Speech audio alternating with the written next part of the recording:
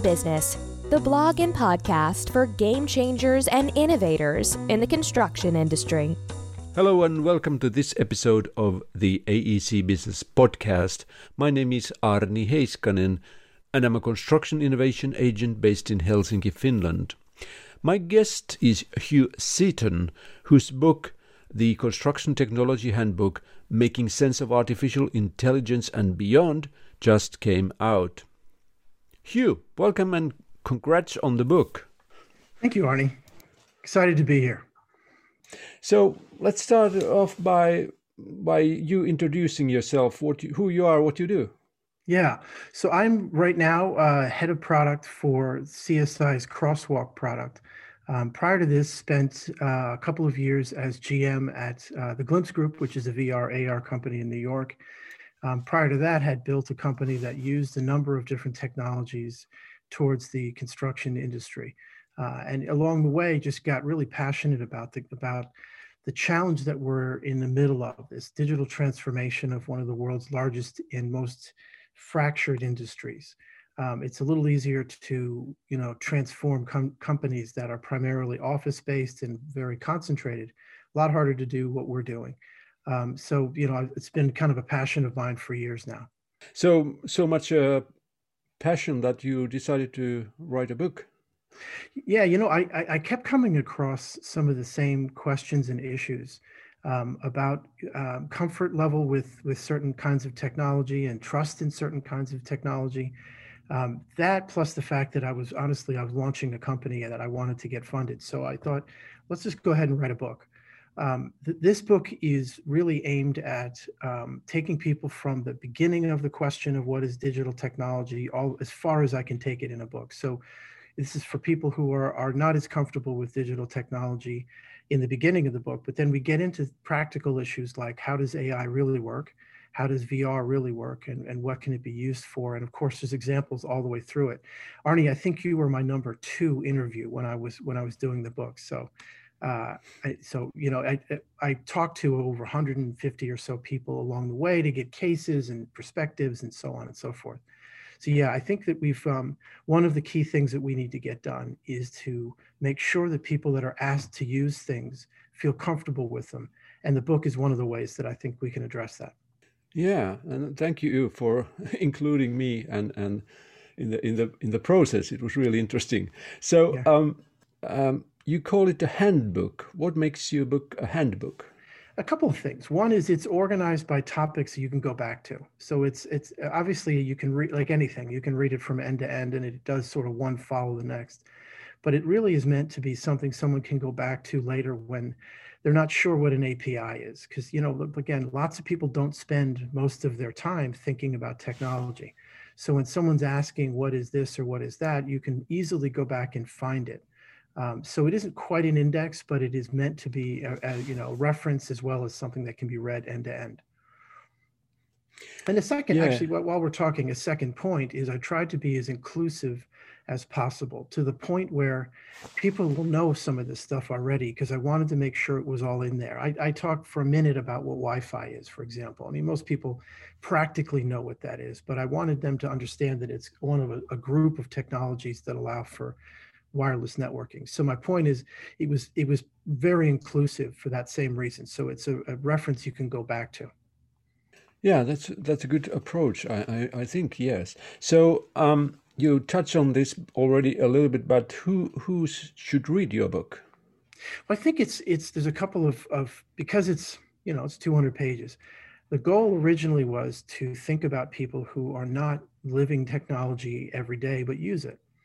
Whether it's a site superintendent, whether it's a tradesperson, but also, we go up into what AI, VR, and so the back half of the book is more advanced technologies. So honestly, anyone who's involved in construction technology, I think would, obviously it's my book. I think everyone should read it. So the idea then is, again, as a handbook, there should be pieces of it that you can skip over, and there are pieces of it that are going to be relevant to you. So someone who is, as I say, a site superintendent might not care about what supervised learning in artificial intelligence is, but they might care more about, okay, what is this API thing, and how should I talk to software vendors. We have a whole section on how to think about software vendors and how to work with them, how to do pilots and so on and so forth. So there's bits in it that are for everybody, I think. Yeah, it's a good point. When you're buying something, and especially technology, you have to have some sort of understanding of what you're buying. That's right. And what should you expect? Because the vendor themselves, depending on their maturity, are going to want to pilot as short as possible and get paid as quickly as possible, and might, especially in the case of startups, might underestimate how early their own technology is. They might think their solution's a little more ready for prime time than it is. So you're going to want to give people time to discover that and address it. And that usually is a little longer than people want. So you said you did many interviews. So based on your interviews and research, what would you say is the state of construction technology right now? It's a lot like the industry itself. You know, the US has about 730,000 companies that call themselves a construction company. Now, most of those are 2 or 3 person LLCs. In fact, I believe it's 600 and something thousand or under 5 people. The same is true in construction technology. You've got companies that are using off-the-shelf accounting software, and that's kind of all they use.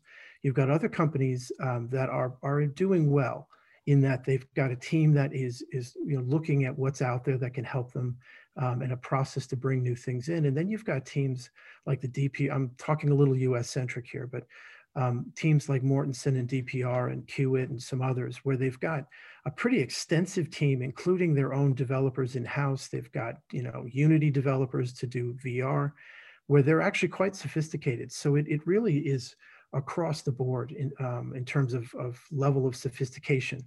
There's 2 reasons I think that's a little different from most other industries. The biggest of those is that the range of companies is just broader than it normally would be. There would have been in most industries that you would have seen a little more consolidation and a little bit less fragmentation of the general contractors and subcontractors. I think the second is the field means that people are out there solving physical problems so much that it's not as easy to adopt new technologies as it is when you're in a stable environment like at an office or at a desk. So I think those 2 things kind of make for a really varied story. Arnie, the second thing I'd say to that is the state of the industry. What kept coming up over and over again is people saying, I wish my people understood data better. I wish they just got the idea of consistent data allows you to ladder it up and do some analyses. So there's about half a chapter of that in the book. But interestingly, while I was writing the book, that kept coming up. So I said, why don't we do a course? Because, why not do another thing? I wound up doing a 5-part series with Procore that was launched in October. Procore, Sasha Reed specifically, was like, this is a fantastic idea. We've got a platform for it. So her internal team at Procore helped to produce this, and I did the writing. And unfortunately, I'm on camera some of it.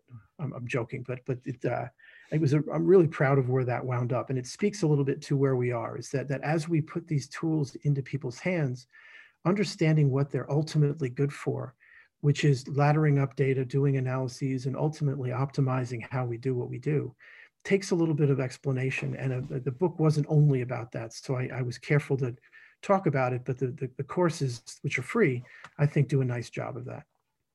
Very good. Perhaps if you're just starting on construction technology and wondering what to do, what are the low-hanging fruit that AEC firms could pick? Well, there's a couple things. One of them, I actually had a really nice conversation with a guy named Chris Mayer, who was the head of innovation at Suffolk for some years. He had a really nice way of thinking about technology in construction specifically. And his idea was thinking of it in the lean way, kind of lean construction, where what is adding value to the customer versus what is just enabling that process. So things like, digitizing paperwork, that's not really adding value in terms of putting work in place, but it makes the other activities necessary. It turns out that it's a lot easier to improve the enabling processes first, because they're a little bit more general, they're a little bit more computer-based. So the first thing I think people should look at is obviously you want to have the best tools you can in Milwaukee and some other tool makers. Stanley makes some tools that are doing some really advanced things, but an easy way to do things is to start with the enabling processes like scheduling, project management. Even BIM coordination now has become, to the degree, well, first of all, using BIM, but BIM coordination in the field has become a lot easier in terms of visualization and even localizing the BIM kind of model to what you're working on. So I think the lowest hanging fruit, as I say, is probably the stuff that is least disruptive to the guys in the field, men and women in the field. It's a bit of an indicator that I said that. And then think about how to change how people are actually putting work in place. And honestly, there's a lot less technology out there that helps people put work in place. There are some things out there, but not that much. Most of it is really focused on scheduling. One of the things that I've done as a complement to the book is the Construction Technology Quarterly. As a book, it can't do, I couldn't do a survey of technology because it changes every week. That's what we do every quarter. So we really gathered everything I could find in the US and a starting representation of the rest of the world. One of the things you and I are going to talk about actually is to hopefully get a better picture of Europe. But the point is, in looking at all of that, you see an enormous number of job site management, project management, and a few other things, and a lot less that deals with, as I say, actually putting work in someone's hands and putting it in place. Mm. So looking into the future, what do you see as the biggest changes in the coming years regarding construction technology? Well, I think, again, I'm going to speak a little US centric here, but I think this is a general point. We have an enduring talent shortage. The COVID didn't change that. If anything, it may have exacerbated, but demographically, we have a problem. I think that you're going to find a few things. I think the use of technology to make a professional more productive and able to handle more things is absolutely going to happen. I think the continuing use of these project management and job site management tools to make the most of the teams that you do have, you're going to see more and more. And again, the top end of the sort of range of companies, they're already doing this, but I think it's going to filter down into smaller and smaller general contractors and subcontractors. An interesting thing I've seen, and I'm sure you have as well, is that some of the mechanical contractors are actually really, and they're not alone, but I find them often at the forefront, are really leading the way in terms of adoption and innovation of new ways of doing things, whether it's offsite construction, broadly industrialized construction, or just how they're scheduling and how they're using technology. So I think that you're going to see. I don't know if you've ever heard that old expression. The future isn't is already here. It's just unevenly distributed. I butchered that one, but that's from William Gibson. Well, I don't think that's ever more true than it is in the construction industry, is that somebody now is doing something that a smaller company will do in 5 years, which is great. It means that they can read things that I write or interviews that you do and learn without having to expend quite the same amount of money to figure it out. I do think, though, that also, as I indicated before, I think you're going to see more and more things built offsite. I think that a way to get millennials and other new workers into the industry is to make it a little less hard to be in the industry. So, minimizing the amount of freezing weather where you're out, putting work in place. There's no getting around that to some degree, but minimizing it and having people able to work in a controlled environment like a factory, I think is appealing, and I think you're going to see more and more of it. We've had, because of COVID, some difficulty with Katerra. There's a company called Skender in Chicago who's pulled back a little bit. I don't think that's an indicator that it's a bad idea. I think it's an indicator that it's a different way of financing what you do, and something that construction companies don't often have to think about is how are we going to pull in that kind of money in that way, because it's just different. You're looking at a different time scale. You can't book things to a job. So their entire financial organization changes when you're thinking about investing in machinery instead of just tools that you can book to a job. Yeah. So about the book, where can our audience buy the book? So it's my favorite question. It's available on Amazon right now. I believe that's the best way to get it. I just checked that you can get it certainly at Amazon in the UK. I didn't have time before our call to check Finland, but I'm pretty sure you can get it there as well. So yeah, it's available today. I've already had a pretty good amount of pre-orders, which is exciting. I think I'm hopefully speaking to some level of a question. So yeah, Amazon's the best way. There's something on Wiley as well, but I think Amazon's the best. So now that you have the book ready and waiting for orders, so what other plans do you have for the future? Yeah, so I like this idea of doing a quarterly roundup and discussion. So I did one in December, we'll do another in March. So every quarter, I'm going to pull together as good a picture as I can of the construction technology companies that I can find. There are other websites like yours in America. There's a couple, Built Worlds being one and Blue Collar Labs being another, that will often do a deeper dive on a smaller group. But for me, I like the idea that one of these mid-tier general contractors can go to the Construction Technology Quarterly and just look for what they want to get done. I've organized it by jobs to be done. So the stuff you need to get done instead of the technology that you're using, although you can search for that too. But I also, while I'm doing that, have done some level of analysis of the industry also for other players. So how many construction companies and how can we start to segment them and think intelligently about them instead of saying it's a $1.3 trillion industry in the US, therefore XYZ. Well, it's kind of not. It's actually a collection of sub-segments that ladder up to a big number, but nobody plays in a $1.3 trillion industry. Nobody really operates there. You operate in the segment that's relevant to you.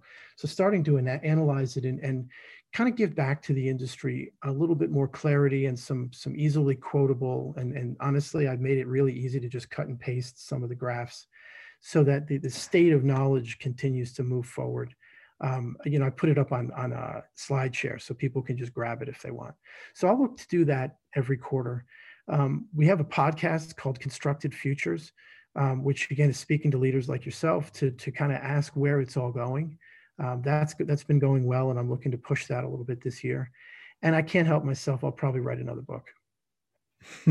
Yeah, very good. Yeah. So Hugh, thank you very much for this opportunity and discussion, and I hope to hear more from you in the future and read. Arnie, thank you. This has been great. Thank you.